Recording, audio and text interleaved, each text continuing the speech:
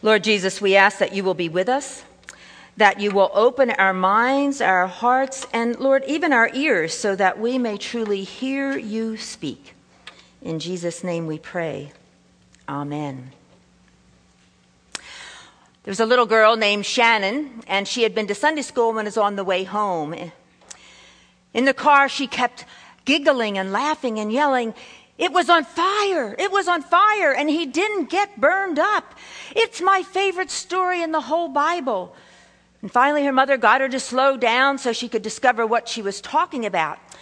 "Moses," Shannon said, rolling her eyes as if anyone could miss it. "Oh, the burning bush," her mother said. Yes, it's the burning bush jumping up and down. She's so excited. And her mother said, "Well, why is it your favorite?" "'Cause God called Moses' name when God was in the burning bush." And suddenly she got very quiet. And finally her mother said, "Are you okay, Shannon?" And then smiling from ear to ear, she says, "I was just hearing God call my name. I would be so happy. I would do whatever God asked." And I thought, wow, there's a masterful sermon in just about 20 seconds. What else needs to be said? She got the lesson. Well, today's scripture is about one of the greatest stories in the Bible, the burning bush. Moses had an incredible, wonderful encounter with God. Moses meets God, and he learns God's name. Now, the Bible doesn't tell us whether Moses was a religious man up to this point, but whatever he was like before, Moses changed when he experienced this burning bush. Whatever he may have thought of God before, he knew God after this experience in very direct and very personal ways. The book of Exodus is one of my favorite books of the Bible because it's here that we find the foundation for God's salvation plan for all of creation, for all of time. Here we discover the name God is to be called. I am who I am. Here, the nature of God is revealed, all-powerful, always present. Every word, each story proclaims that very essence of God. God is justice. God is truthfulness. God is mercy. God is faithfulness. God is holiness. All this wrapped up in that name, I am. There is so much to try to wrap our mental arms around. I would like to encourage each of you to read the chapters in the book of Exodus, every single one. You don't need to go home and do it today, but I'd like you to put it on your to-do list. It's an amazing book. It's challenging. It's action-packed. It's the kind of book we like, filled with burning bushes, intrigue, hail, plagues, frogs. I think it rivals any online game you can play. There are so many great themes, so which one to choose? Today, we hear God speak. I must admit, seeing the title slide, God Speaks, followed by my name, seems a little presumptuous, but it is what it is. We quickly discover the God I am is very personal, a God who longs to be in relationship with each and every one of us. God is the great communicator. God wants to communicate with us. God is speaking. God has spoken.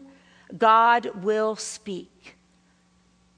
Friends, God speaks to us. Whether you're male, female, young, old, married, single, secure in your faith, seeking to understand what Jesus is all about, struggling, joy-filled, happy, sad, satisfied, discontented, whatever your life experience, God speaks. God wants to speak into your life. He not only speaks to you, though, he calls you by name.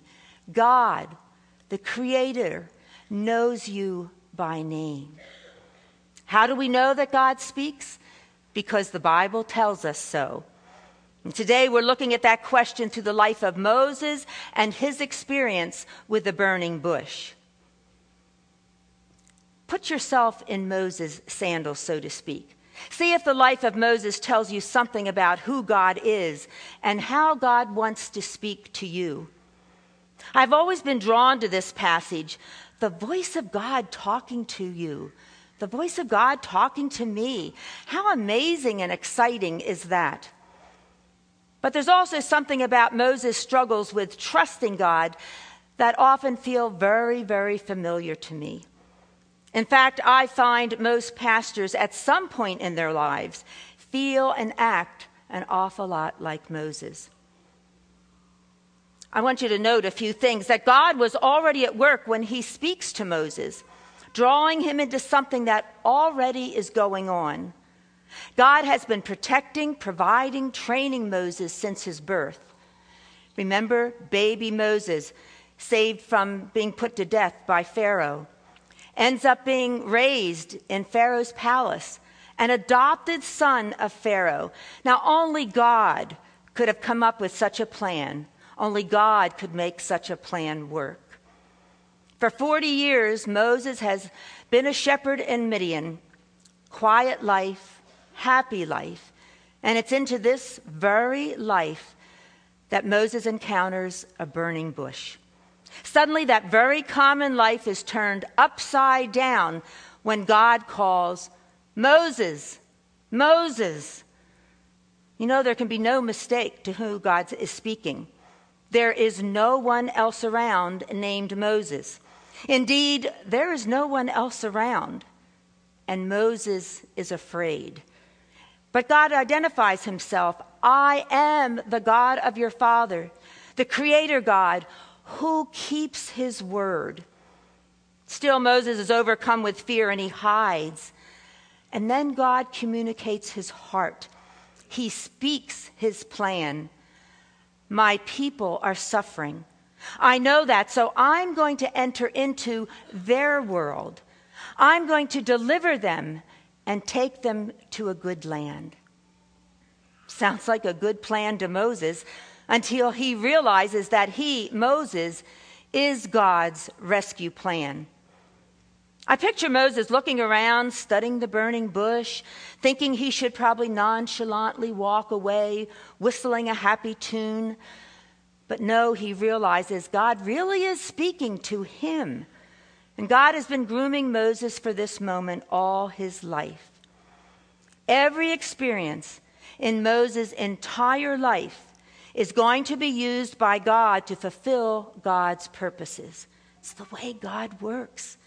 The meaning is loud and clear to me. In God's economy, every experience in life, every single one, the good, the bad, the ugly, will be used by God. Nothing is going to be wasted. And yet, Moses objects. 40 years later, his failures strip his confidence. His fears, more than his successes, are going to influence how he behaves and how he thinks God should view him. Moses is keenly aware of his weaknesses. My first teaching assignment in a Philadelphia inner city school quickly taught me how our view of self impacts the messages of success or failure that we receive, even as a young child. I started in the middle of the term, and the first day, one of the little girls was waving her hand to get my attention. I called on her, and she told me very loud and clearly, we can't get any A's and B's and are only allowed a few C's. We're not smart. We can't learn. You know, this is the second time this morning I've told that story, and I find that it still brings up this sadness and anger and frustration that children would be labeled and taught such things. Well, I was a new teacher. I didn't know any better, so I said to them, you do this, you get an A. You do this, you get a B. You do this, you get a C. End of discussion. That's just the way it is. Well, I'm happy to report at the end of that school year, the average grade was B. A few A's, a few C's, and no D's or F's. I believed in those children. I knew what they could do. Same with God and Moses. God knew Moses. Moses is uniquely gifted and qualified to hear God speak and to trust God. I will be with you, God promises. And it's at this point in the story I usually shake my head. Moses, God is speaking to you from a burning bush. God is calling you, Moses. But what I find absolutely amazing about this conversation is not so much what it says about Moses, but what it says about God. God allows Moses to be human, and Moses discovers the heart of God. God loves Moses and wants a loving, trusting relationship. God the Creator, Moses the created ones. I am who I am. I will be who I will be. I am the eternal God. God of the past, God of the present, God of the future, always faithful, always fulfilling my promises to God's people. Maybe you are thinking, hey, Moses, are you listening? God is a God who speaks. And the main question is not, is God speaking? God is speaking all the time. The question is, are we listening? We must be ready to hear. Listening, I think, is particularly difficult today in our very high-volume culture. I often hear the complaint, he doesn't listen, or she turns a deaf ear from almost every couple that is struggling with their relationships. A colleague shared an insightful email he received from a young adult friend who was struggling with the scripture passage that seems to say, you better be quiet if you want to hear the still, small voice of God. Listen to what he wrote. How do I hear and discern God's voice in the midst of all the other voices in our world and in our mind? Even when I try to be silent, the brain noise seems to intensify. The song says it all, an unconscious rhythm I can't control. A million voices trying to be heard. I can't decipher a single word. My heart beats like a lonely voice. My head is full of noise. Maybe I need to address the noise that is present, turning off different things, but that's scary. I found myself in that place one night when I had my laptop and no Wi-Fi. I got so agitated with the thought that there was nothing to do. And our young adult leader on the retreat described this as hurry sickness, always having the feeling that we have to be doing something. How can I hear the still small voice of God with all the junk noise that is constantly moving in my head? Sometimes I try to hear and sometimes I don't, and I usually give up too quickly. An honest guy. I think he's not alone. I think there's part of all that we can relate to. So the big question looms before us. Can we hear God speak? Sometimes life is like a rocking chair on the front porch. We are constantly in motion, but our lives are basically the same from day to day. Then wham! Something grabs us from behind and plunges us spinning into a deep hole called the unknown. And it's then we want to hear God speak. We need to hear God speak. Reverend Pat LeBaron is here today to join us. I've invited her to come and share her personal experience of hearing God speak into her life. I thought it would be helpful to have a live person right here to share their story. Pat?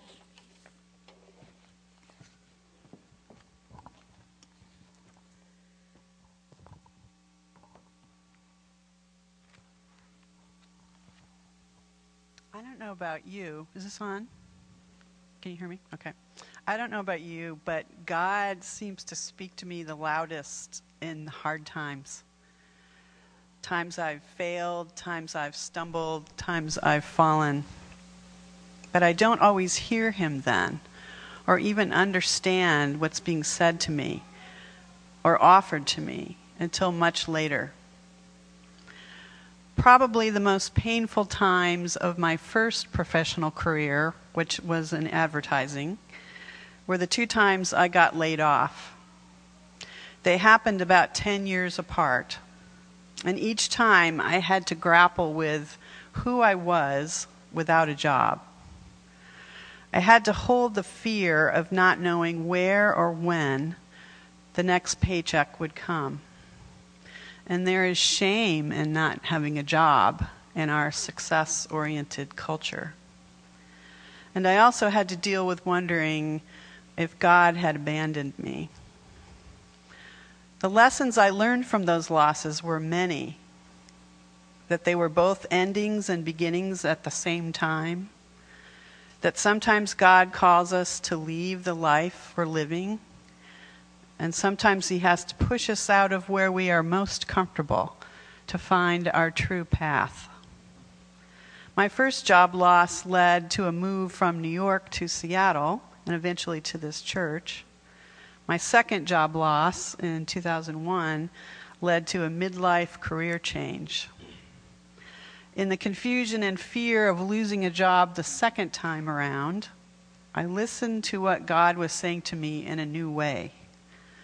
And through the help of mentors here at Bel Pres, I wrestled with a call to ministry. I resisted it at first, but God's voice was insistent, and I finally just got tired of fighting. And so in 2003, I moved to Pasadena and began my studies at Fuller Seminary. A year later, I married a wonderful man named Scott, who I met in this church. In the spring of 2007, life was full of promise. I was graduating from Fuller with my MDiv. Scott and I were going to move back to Bellevue. He had found a job up here, and I was going to find out where God wanted me to serve in the church. We were both very excited about coming home and reconnecting with our community in the Northwest. But God had very different plans for us. A couple weeks after Fuller's graduation, the moving van had just dropped off all our stuff in our Bellevue home, and Scott's doctor called with some very bad news. They had found a tumor, and he was diagnosed with non-Hodgkin's lymphoma, a blood cancer. Thus began a 1.5-year journey of many chemo treatments interrupted by major surgeries and complications and too many trips to the ER. We lived at Overlake Hospital for many days and nights, months at a time. The doctors and nurses became like family. Every day was a new crisis, and we could hardly see beyond what was right in front of us. I was scared, confused, overwhelmed, exhausted, often unable to pray, afraid to hope, and wondering where God was in all of this. Scott died 1.5 years later, and my whole job had been taking care of him. And now I had no husband, no job, and I wondered what kind of future there would be. It felt as if my life was in ruins. But in that darkness, there were glimmers of light and hope. All that time I had spent in the hospital with Scott led me to consider training to be a hospital chaplain. So I applied to and got accepted at Evergreen Hospital's residency program. The next 2 years, I did intensive chaplain training and healed in my own grief. Dana gave me many opportunities to visit folks in our own congregation who were in the hospital or home recovering. And slowly, as I healed, God revealed a new path for me, using what seemed like broken pieces from my old life. Now I am a hospice chaplain, and I was ordained in this church last September. And I love this work. I visit patients in the last weeks and months of their lives.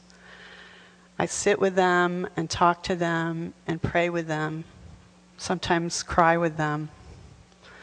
I do not know exactly how they are feeling, but I'm familiar with the territory. I see their loved ones who wait by the bedside. They are scared, confused, overwhelmed, exhausted, often unable to pray, afraid to hope, and wondering where God is in all of this. God has uniquely prepared me for this ministry, but I know the cost of the gift. I miss my husband every day. That doesn't go away. But God has offered me a new journey. He has taught me how precious life is, and I know I am standing on holy ground. Thank you.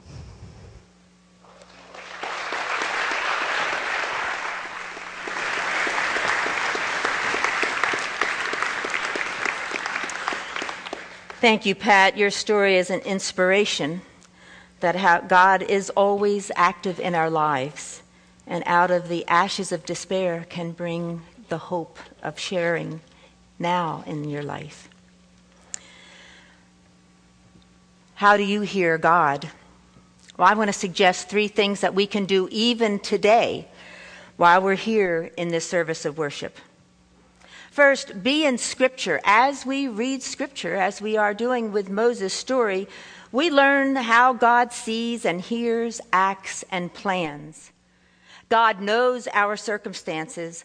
God is aware of what is going on in the world and leans toward those who suffer. God knows.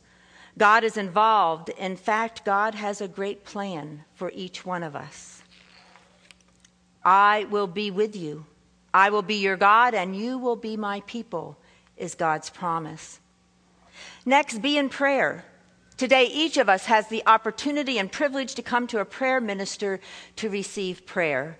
You may also be anointed with oil, a sign and symbol of God's loving presence to heal, to rebuild, to reconcile, to bring wholeness to your life. This morning, you may want prayer for physical healing or for an emotional or spiritual healing. Perhaps you would like a blessing so that you may grow deeper in your faith. I want to encourage each and every one of you today to take advantage of this time in this place and to come, be prayed for, be blessed. Hear the person praying for you say your name and listen together for God's voice. I think it would have been much more difficult for Moses to trust God had God not been personal, had God not called Moses by name. God longs to have an intimate relationship with each one of us, to speak to you so that you will hear. And third, be in a worshiping community just like this one here, the community of faith. This faith family in all its diversity is God's great gift to us. What a blessing. So many names and faces, worship services and celebrations, births and deaths, joys and sorrows come to my mind. God is with us in each event, through every person. God speaks as we share life and faith together. We need each other. That's the way God created us. Today, as God's family, we come to the Lord's table, individually to proclaim our need for a Savior, and corporately as a community signifying our unity, our oneness in the body of Christ. We might call this time of communion our burning bush moment, as God gets our attention and speaks to us. Moses was fearful yet trying to be faithful, and he finally chose to trust God with his life. According to what God told Moses, God is willing to do it all. All Moses had to do was show up. Success does not depend on who Moses is, but who God is. Hearing God speak does not depend on who we are, but on who God is. God said, I will provide everything that is needed. And when we trust God, when we choose to have faith, that is God's will for our life. God speaks. Let's pray. Loving God, you do speak to us. You are so good. You provide everything that is needed because you know us so well. Thank you, Lord, for that promise as we come to you, expecting to hear you. In Jesus' name, Amen.